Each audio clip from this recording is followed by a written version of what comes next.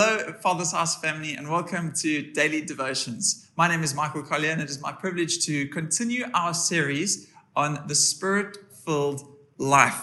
We've been looking at the gifts of the Spirit as found in 1 Corinthians 12 from verse 7 to 11. So I'll start by reading that passage. It says, "Now to each one, the manifestation of the Spirit is given for the common good.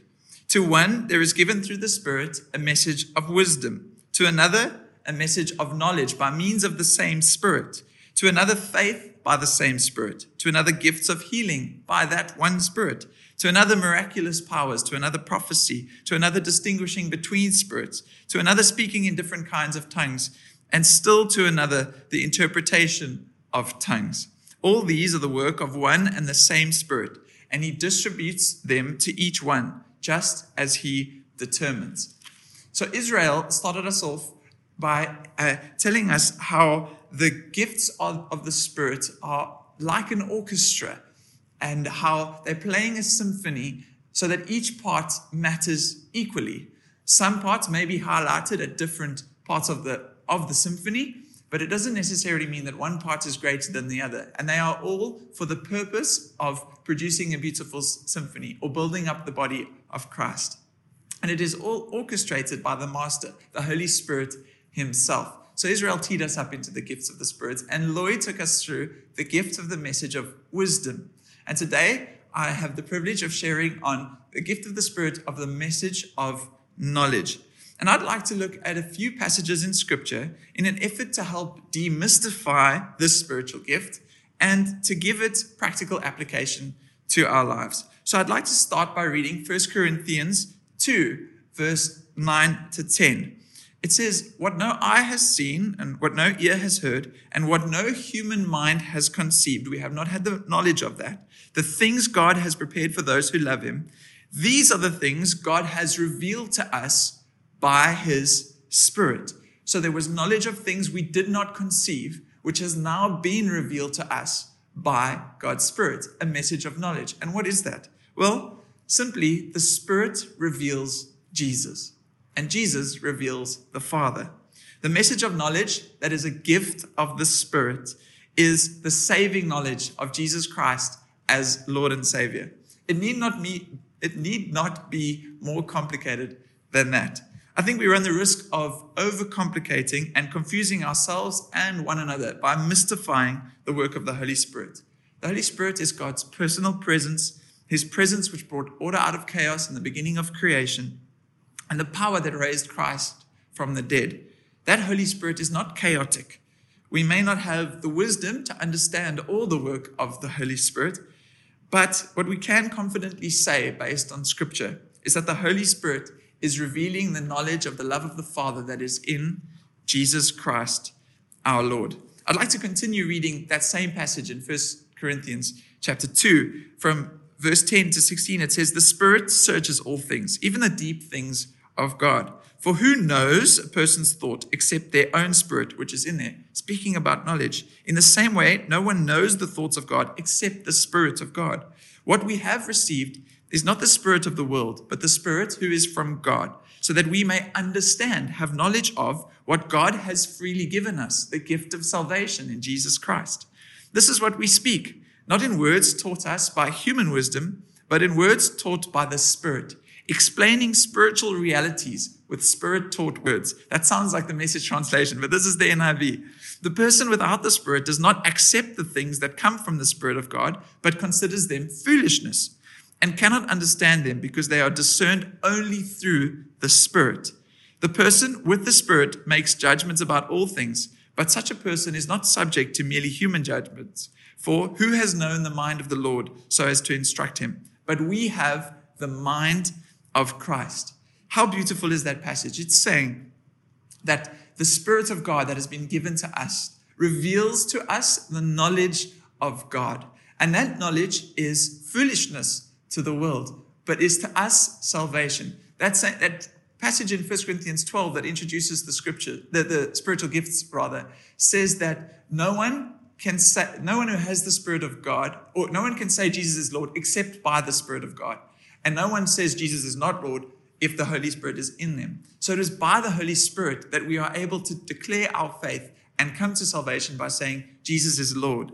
And it contrasts in this passage in 1 Corinthians 2, the knowledge of God, that is salvation, which to the world is foolishness. So what does the Spirit do? Some 3 practical things that the Spirit gives us as a gift of the message of knowledge.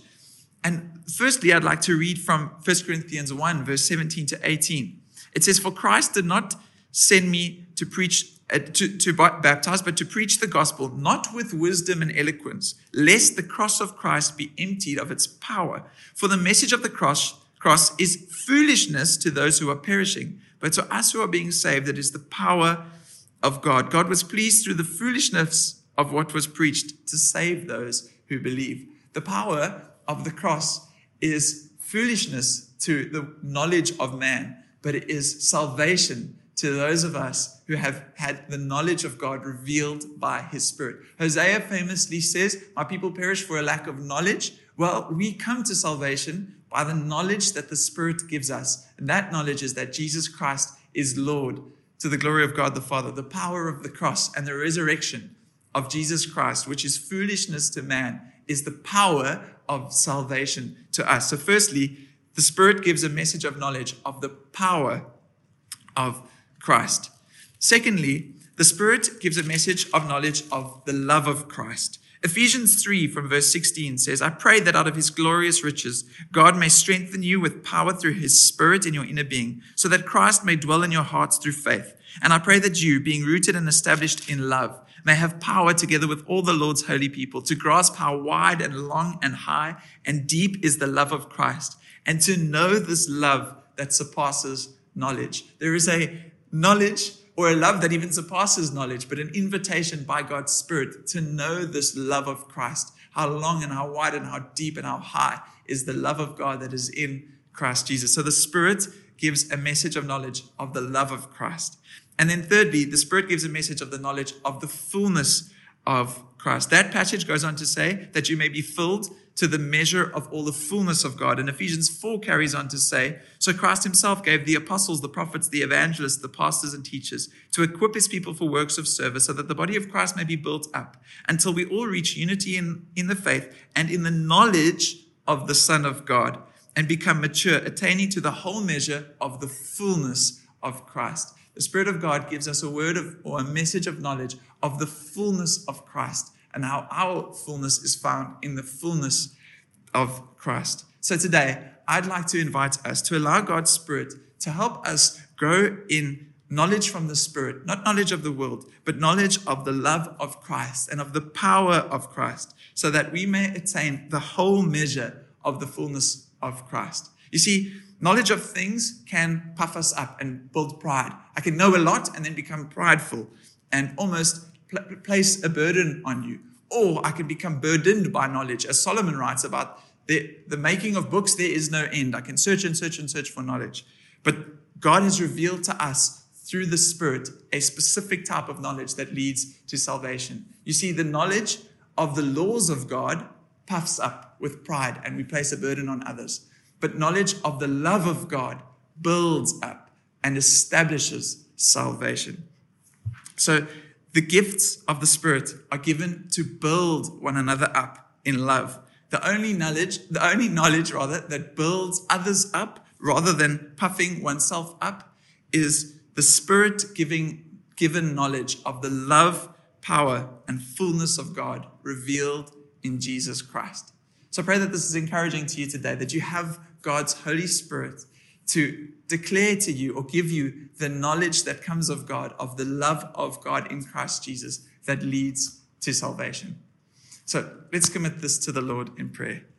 Father, we are so grateful for your love for us revealed in your Son, Jesus Christ. Thank you for the gift of your Holy Spirit, and that your Holy Spirit gives gifts, that every good and perfect gift comes from above, from our Father who loves us and who reveals to us his love in his Son that can only be comprehended by the Spirit of God within us. And so we thank you that you have placed within us your Holy Spirit to reveal to us the knowledge of our salvation in Jesus Christ, in whose precious name we pray.